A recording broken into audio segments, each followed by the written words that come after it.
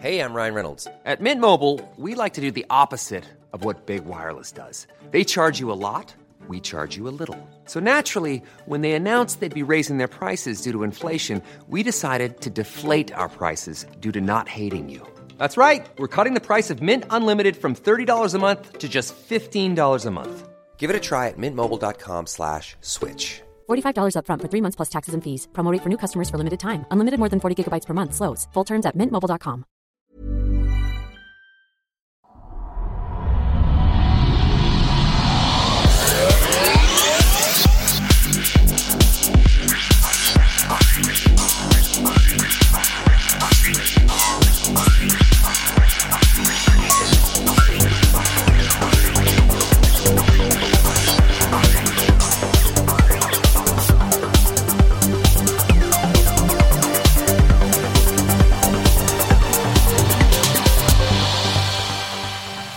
Hej och välkomna till den skeptiska podcasten Kvack som är nyheter på skeptiska. Det är program nummer 173, vecka 6 år 2016.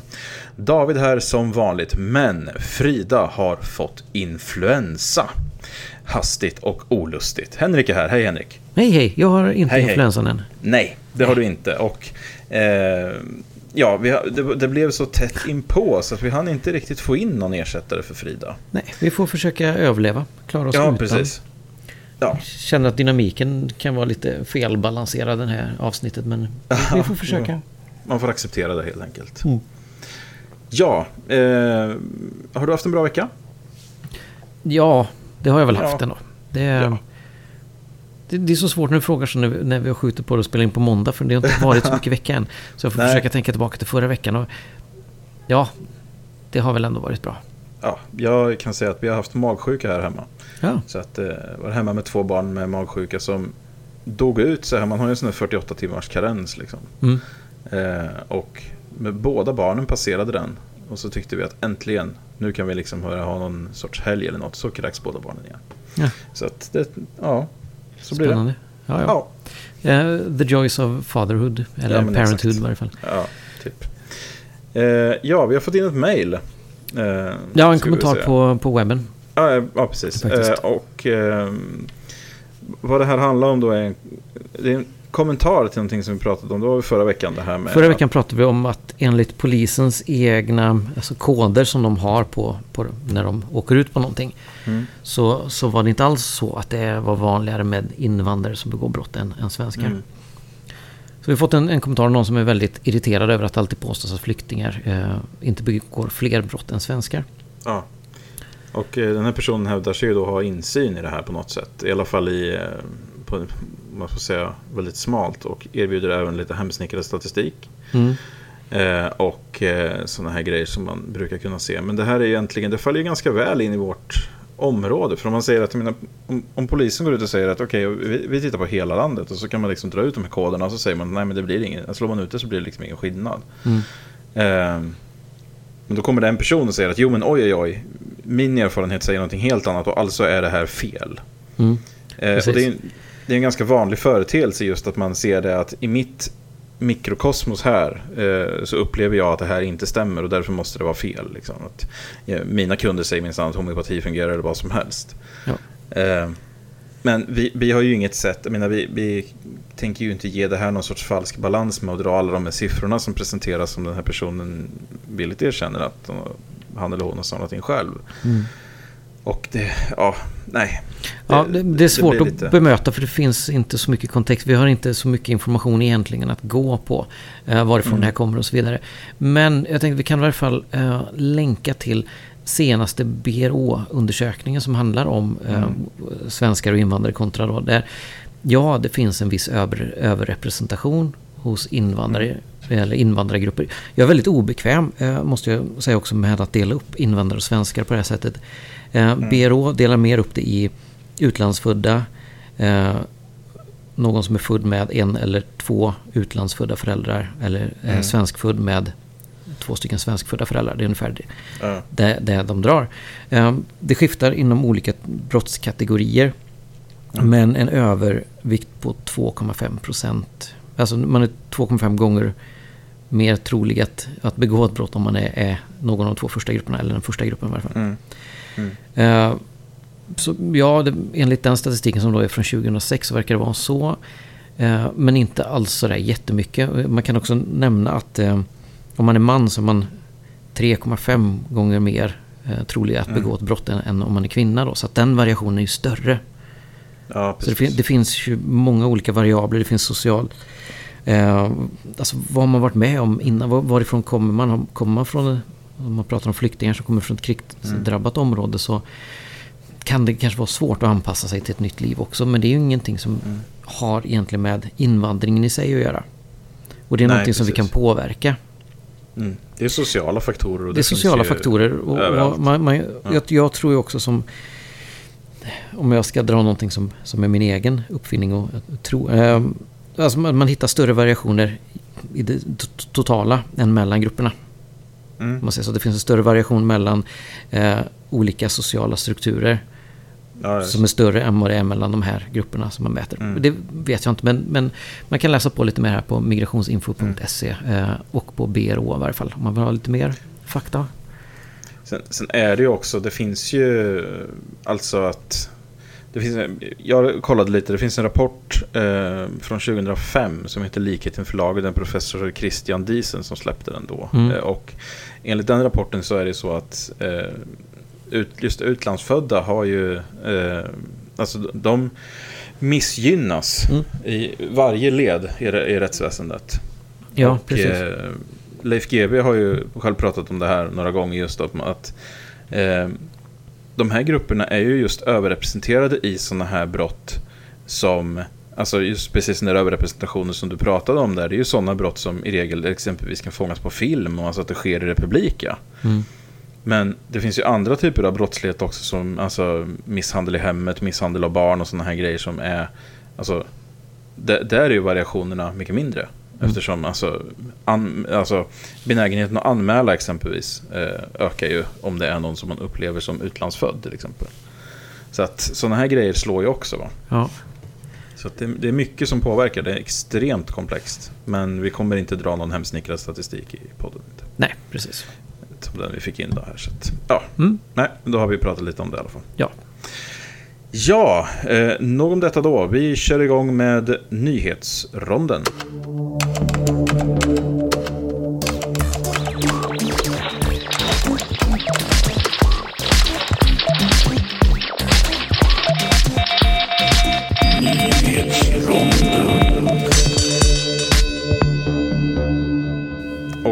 Vi ska börja i USA med den amerikanska presidentkandidaten Ted Cruz. Han är känd för sitt motstånd mot lika rättigheter för homosexuella, och då är det extra lustigt att det visar sig att huvudrollsinnehaverskan i hans senaste reklamfilm tidigare figurerat i porrfilmer med en hel del lesbisk porr då. Reklamen drogs tillbaka omedelbart så fort det här blev känt. Jaha. Ja.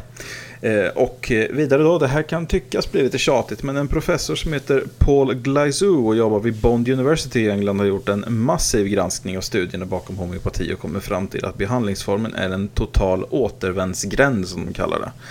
Och det här vet vi sedan tidigare, men i England så har homeopati varit vida använt sedan väldigt länge, och då kan det vara lite extra relevant kanske. Men kan vi ta och lägga homeopati bakom oss nu? Det kommer vi ju inte göra, men det vore trevligt. Ja, jag tror jag har sagt det förr. Liksom. Kan vi inte bara släppa det här nu? Ja, det har varit dags länge. Ja, okej, då kommer vi till min enda grej här i nyhetsronden. Det är dags för. Vi ska prata lite mer om den här galenskaparen Donald Trump. Han som är så galen att även påven himself ifrågasätter Trumps kristenhet och säger att det som Donald står för är inte värderingar som är värdigt en kristen. Nej, och det kan man väl hålla med om kanske. Ja, så säger vi inte mer om honom. Nej. Nyligen, apropå påven och så här, så läckte ett intressant dokument från Vatikanen. Och det här är då en träningsmanual för biskopar. I den står bland annat att biskoparna inte har någon skyldighet att anmäla övergrepp mot barn till myndigheter. Trevlig kyrka där. Men är någon förvånad? Tror inte det. Vi stannar i USA då. Fullblodsgalningen Glenn Beck sa nyligen i ett radioprogram att Gud dödade högsta domstolen-domaren Antonin Scalia för att folk skulle välja att rösta på Ted Cruz. Då kan man tänka sig då att dyrka en gud som du själv tror skulle göra något sånt. Det är lite intressant. Ja, galet är det vad det är. I den amerikanska delstaten Idaho så har republikanska politiker godkänt ett lagförslag som tillåter lärare att använda Bibeln som en lärobok inom vetenskap. Ja, du hörde rätt. En bok långt från innan vetenskap ens var en grej, så ska det användas för att lära ut vetenskap. Det är fantastiskt vilken kunskapsfientlighet det finns på sina håll. Mycket USA den här gången, märker jag. Men det är lite goda nyheter ändå rörande det amerikanska utbildningsväsendet. Och det är nämligen så att 2017 års budget, som är Obamas sista, så tar man helt bort statligt stöd för så kallad abstinence education, alltså avhållsamhet. Och det är bra med tanke på att det är totalt värdelöst. Ja. Och vi avslutar och landar i Sverige. Ralf Edström tar en paus från Twitter efter hans kommentar om att Sverige ska bevaras svenskt genom att nyanlända ska tilldelas kondomer. Och det är ett bra beslut. Gör det till en riktigt lång paus, vet jag. Jag kan ta paus från annat än Twitter också. Ja, det är helt okej. Precis. Ja, absolut. Man behöver inte känna sig tvingad på något sätt att vara kvar någonstans. Nej.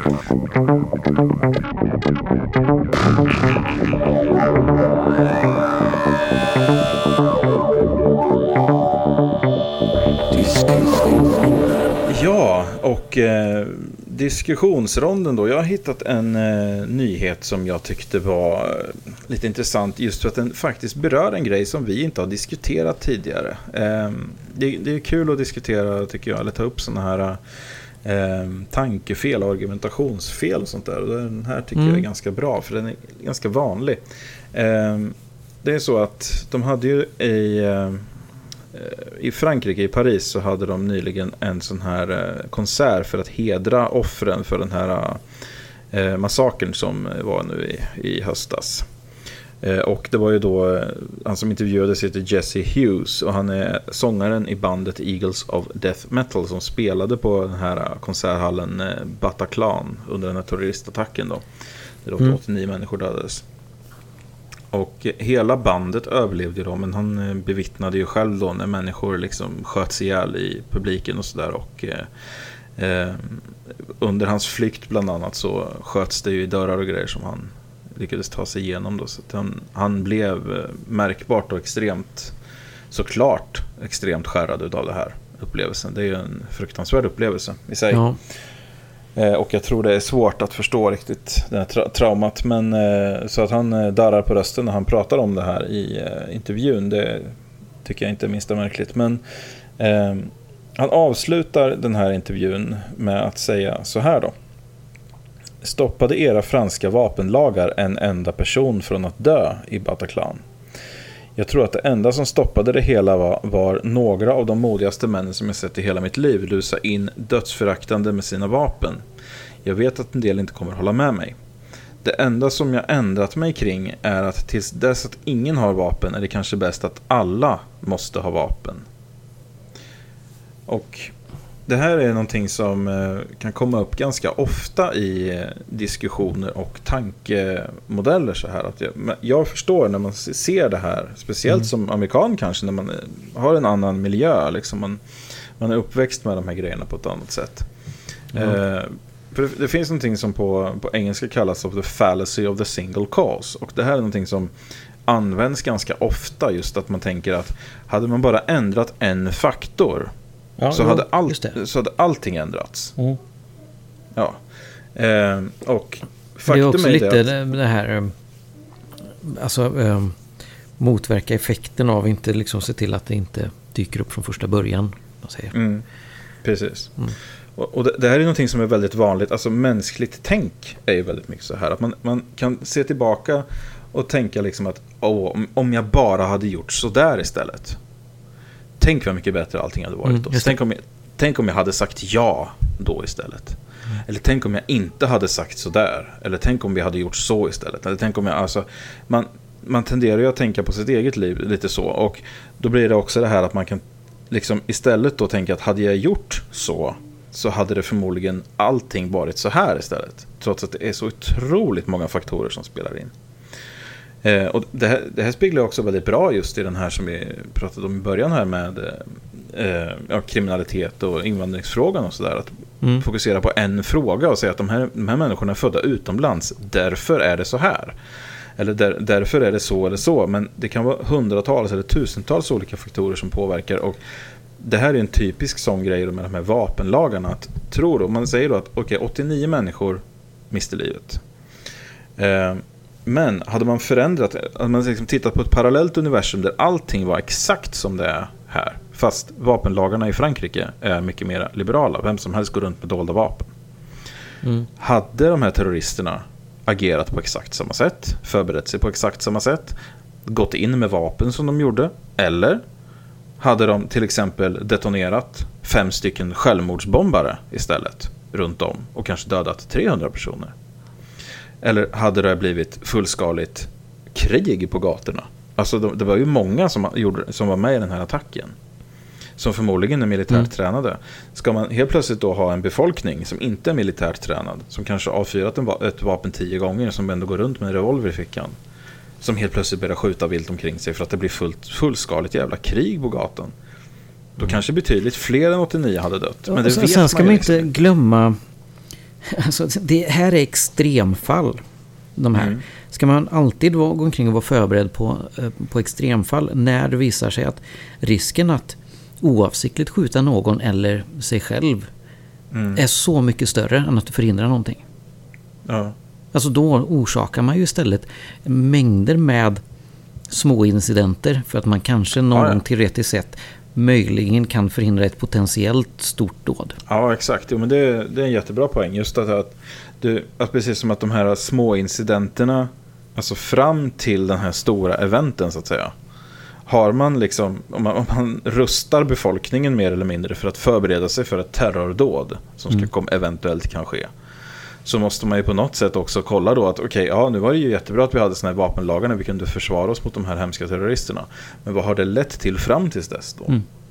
Alltså sådana grejer, alltså man kan inte bara säga att hade vi förändrat en faktor så hade hälften så många dött. För de hade ju skjutit ner de här terroristerna alltså de hade hunnit avlossa några salvor in i massan såklart, men sen hade ju någon gått fram och skjutit dem bara. Och grejen är den också att det här är som du sa, det är en extrem situation. Och människor är inte tränade eller är redo egentligen att agera i extrema situationer. Nej, och det ser man till med folk som är tränade som skyttegrav, eller jag tror krig i allmänhet, så att när det väl gäller så man säger att det är en tredjedel eller någonting av alla som lyckas, eller om det är ännu färre som faktiskt lyckas få iväg ett skott. Ja, så är det ju. Och det är också därför man hade ju alltså såna här exekutionspatruller till exempel. När man ska avrätta någon med arkebusering, när man ska skjuta ner dem. Det är ju därför de behöver ha så väldigt många som står och skjuter, för att det är väldigt många som missar med flit också.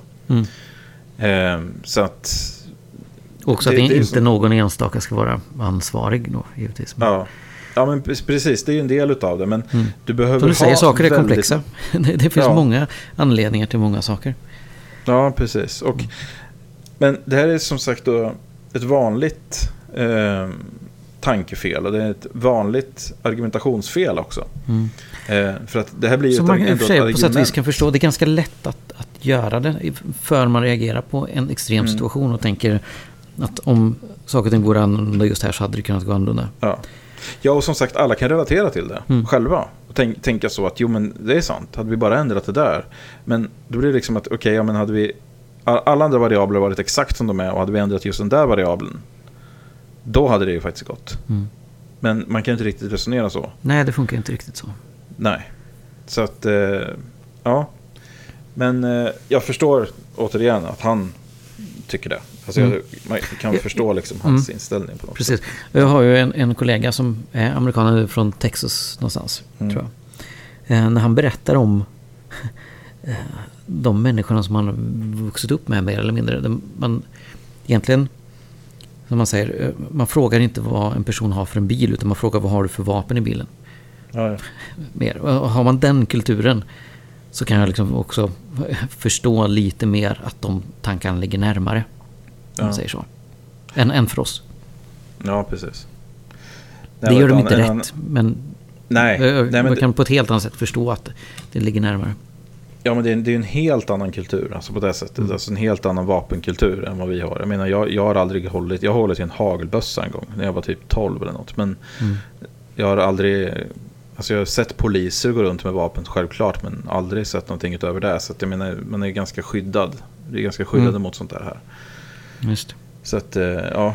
Nej, och så kommer det ju fram också då, alltså speciellt då från amerikanskt håll, just det här sån här NRA-argument då, alltså, som National Rifle Association är väl, som brukar säga att the only way to stop a bad guy with a gun is a good guy with a gun.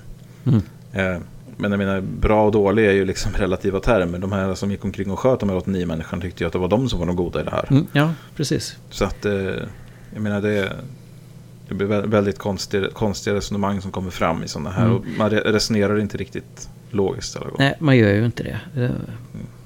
Det är lätt för oss att sitta här tryckt vid datorn och säga saker också. Ja, man tänker inte klart när man är påverkad av en sån händelse. Nej, absolut inte. Och det, som sagt, man förstår det. Definitivt, men ja, man kan ha andra perspektiv i alla fall. Ja, precis. Ja, vi hade inte så mycket på debatt eller diskussion. Nej, och när Frida är borta så blir det inte heller så utdraget. Jag försöker inte skylla liksom utdragenheten på Frida, men vi har inte så mycket. Jag får ursäkta mig att jag inte har gjort så mycket den här veckan för att det har varit som det har varit, men det är så det är. Det kanske till och med så att många lyssnare är glada för lite kortare avsnitt, jag vet inte. Ja, precis. Vi ska inte ropa hej förrän Beck har slutat gå på tv. Nej. Vi är inte klara än. Nej, det är vi faktiskt inte. För vi har ju en veckans KQ också. Ja.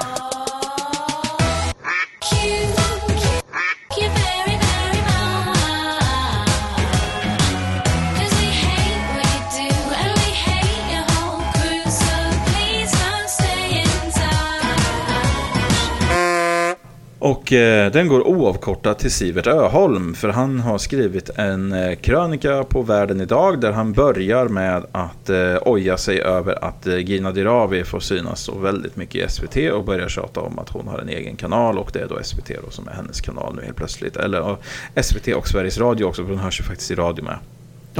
Till råga på allt. Men det är så här att sen så börjar det här skifta över till, först så går det om att Gina Dirawi är med i så många ställen, och sen går det till att oj, hon är ju faktiskt med väldigt mycket i Melodifestivalen också. Och sen börjar det gå över ännu mer till att Christer Björkman har en dold agenda med Melodifestivalen. Här ska ni få höra.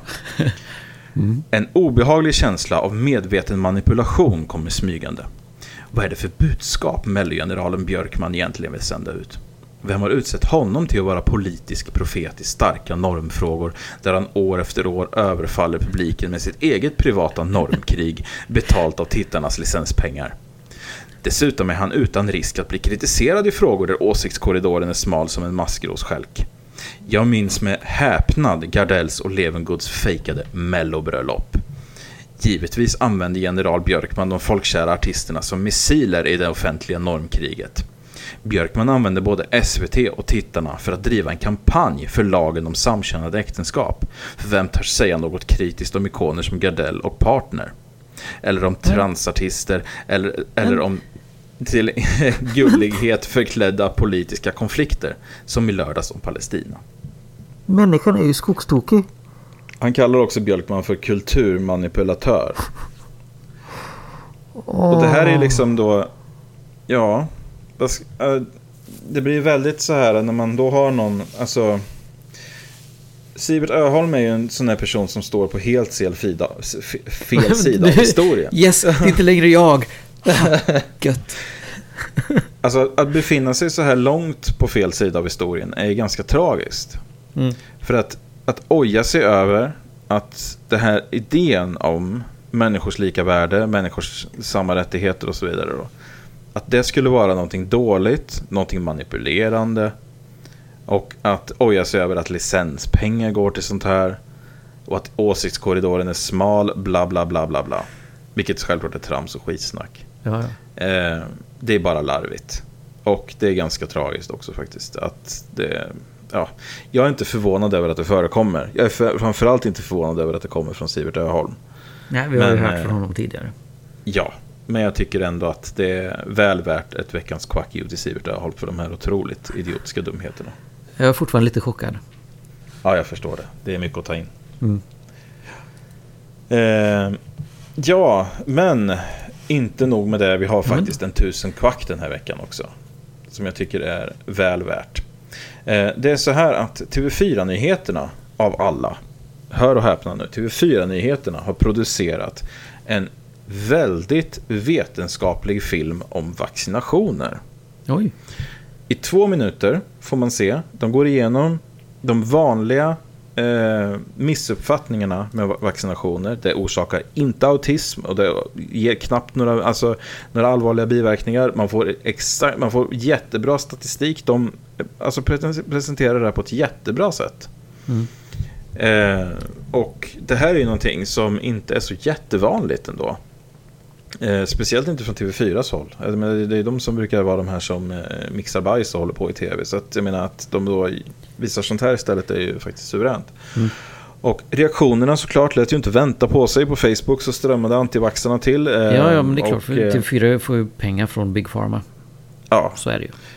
Och så påstås det då exempelvis att det finns kvicksilver i och det är massa bla bla bla bla bla. Det är MSG som gör att man blir sjuk i huvudet och grejer. Ja, det är massa skitsnack som man blir helt galen. Monosodiumglutamat i vaccin. Ja, de skriver det. Jag vet inte. Ja, yes. Men det är då de här människorna kryper fram. Men de är redan förlorade i det här. Det spelar ingen roll vad de tycker och tror. Utan det som är jättebra är att det här är sånt som når fram till befolkningen överlag. Det här är en enormt stor folkbildningsinsats, får jag lov att säga. Och det här kan göra så att folk som är tveksamma, fundersamma och så vidare får en klarare bild och helt enkelt kan välja att vaccinera sina barn exempelvis. Eller göra det på ett tryggare sätt och känna själv att men det här var faktiskt en ganska bra idé. Så att definitivt 1000 kvack till TV4 och TV4-nyheterna för att de har producerat den här videon där de trycker hål på jättemånga falska myter om vaccin. Bra. Och det är kul att balansera upp lite sådär. Och nu kan vi balansera på ett helt annat sätt med lite lokalkvack kanske. Ja, precis. Ibland dyker upp nyheter som man verkligen tänker, är det här liksom, vad heter det? Det är Svenskbladet eller någon av de här andra falska nyhetssidorna, men så tittar man noga så nej, men hd.se, var det Helsingborgs Dagblad eller vad? Något sånt där. Ett bråk utbröt i kön till ett kebabställe i lördagskväll i Landskrona. Enligt polisrapporten. 1 skadad kebab och 1 skadad läsk.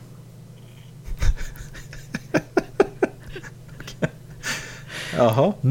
Hur bråket startade är oklart, men en person ska med upp en hand och slagit till en annan person. Slaget ska inte orsaka några personskador, åtminstone inga allvarligare sådana. Men alltså, 1 skadad kebab och 1 skadad läsk ska enligt polisrapporten ha blivit resultatet. Det är inte klarlagt vilken typ av kebab eller läsk det handlade om. Ja. Du förstår vad jag menar med att liksom dubbelkolla att det här inte är någon sån här löjsida. Ja, precis. Det är ju fantastiskt att det ens... Ja, jag vet inte. Vad ska...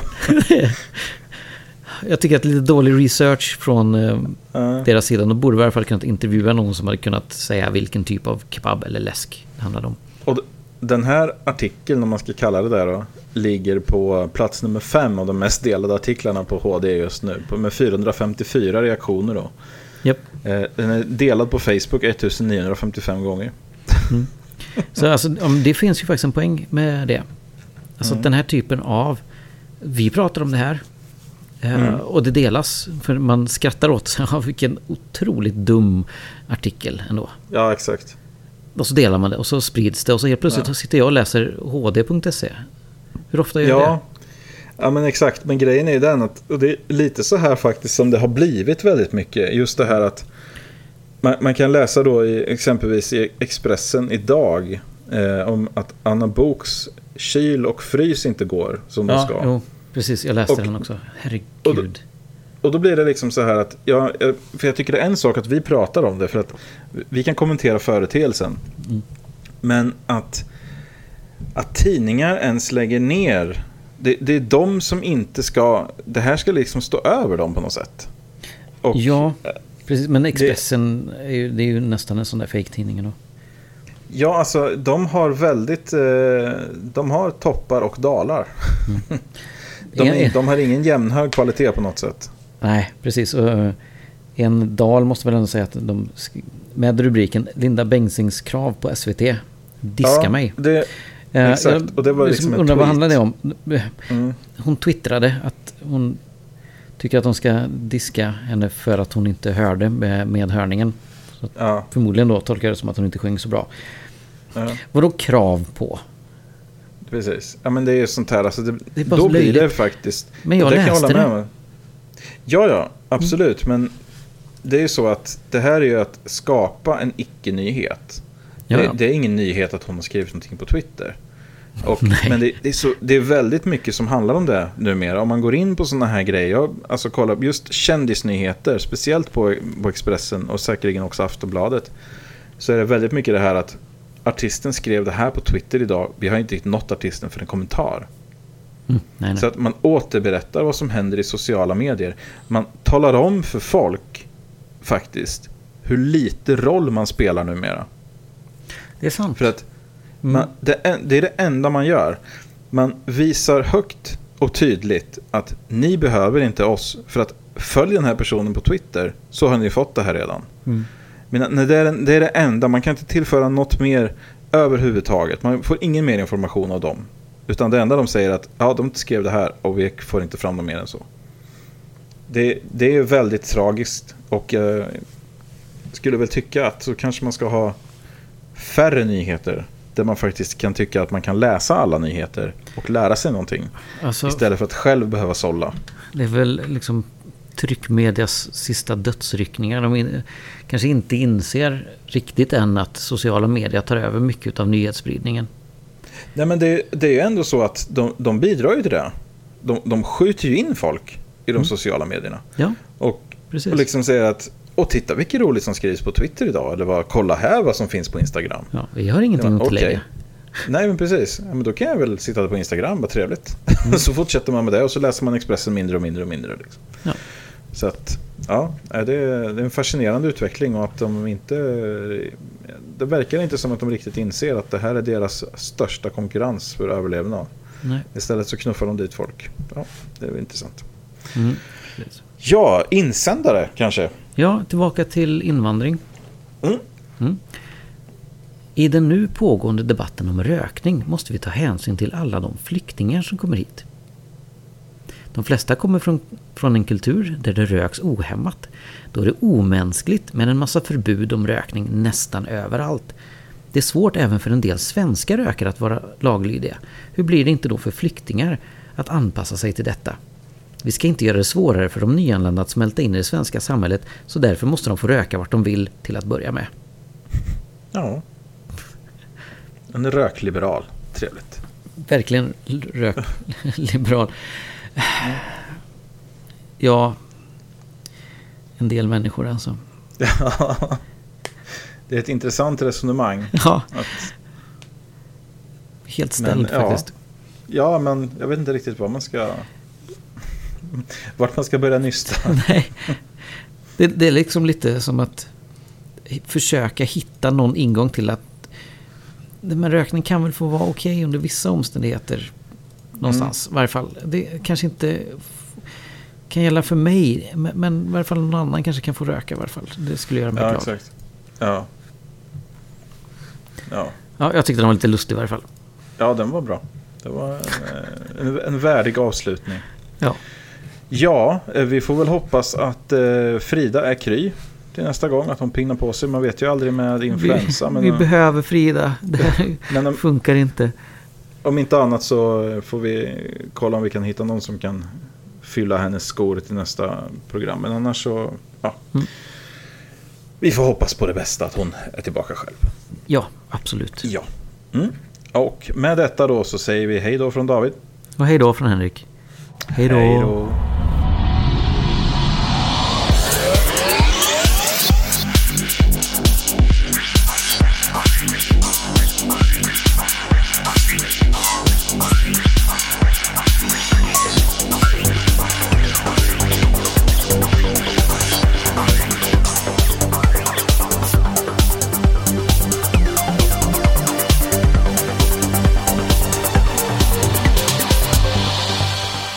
Du har lyssnat på den skeptiska podcasten Quack som är nyheter på skeptiska. Du finner oss på vår hemsida www.quacku.se eller på Twitter under kontot quacku. I den permanenta panelen sitter David som bloggar på imsoevil.com och heter Davbio på Twitter. Frida som har en stående krönika i tidningen Sans och heter Charmkvark på Twitter. Och Henrik som twittrar friskt under namnet Dr. Ohm. Våra jinglar är gjorda av Christer Hässling. Tack för att du har lyssnat.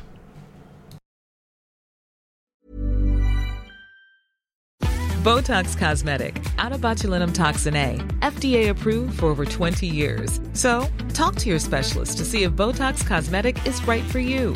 For full prescribing information, including boxed warning, visit BotoxCosmetic.com or call 877-351-0300. Remember to ask for Botox Cosmetic by name. To see for yourself and learn more, visit BotoxCosmetic.com. That's BotoxCosmetic.com. Join us today during the Jeep Celebration event. Right now, get 20% below MSRP for an average of $15,178 under MSRP on the purchase of a 2023 Jeep Grand Cherokee Overland 4xE or Summit 4xE.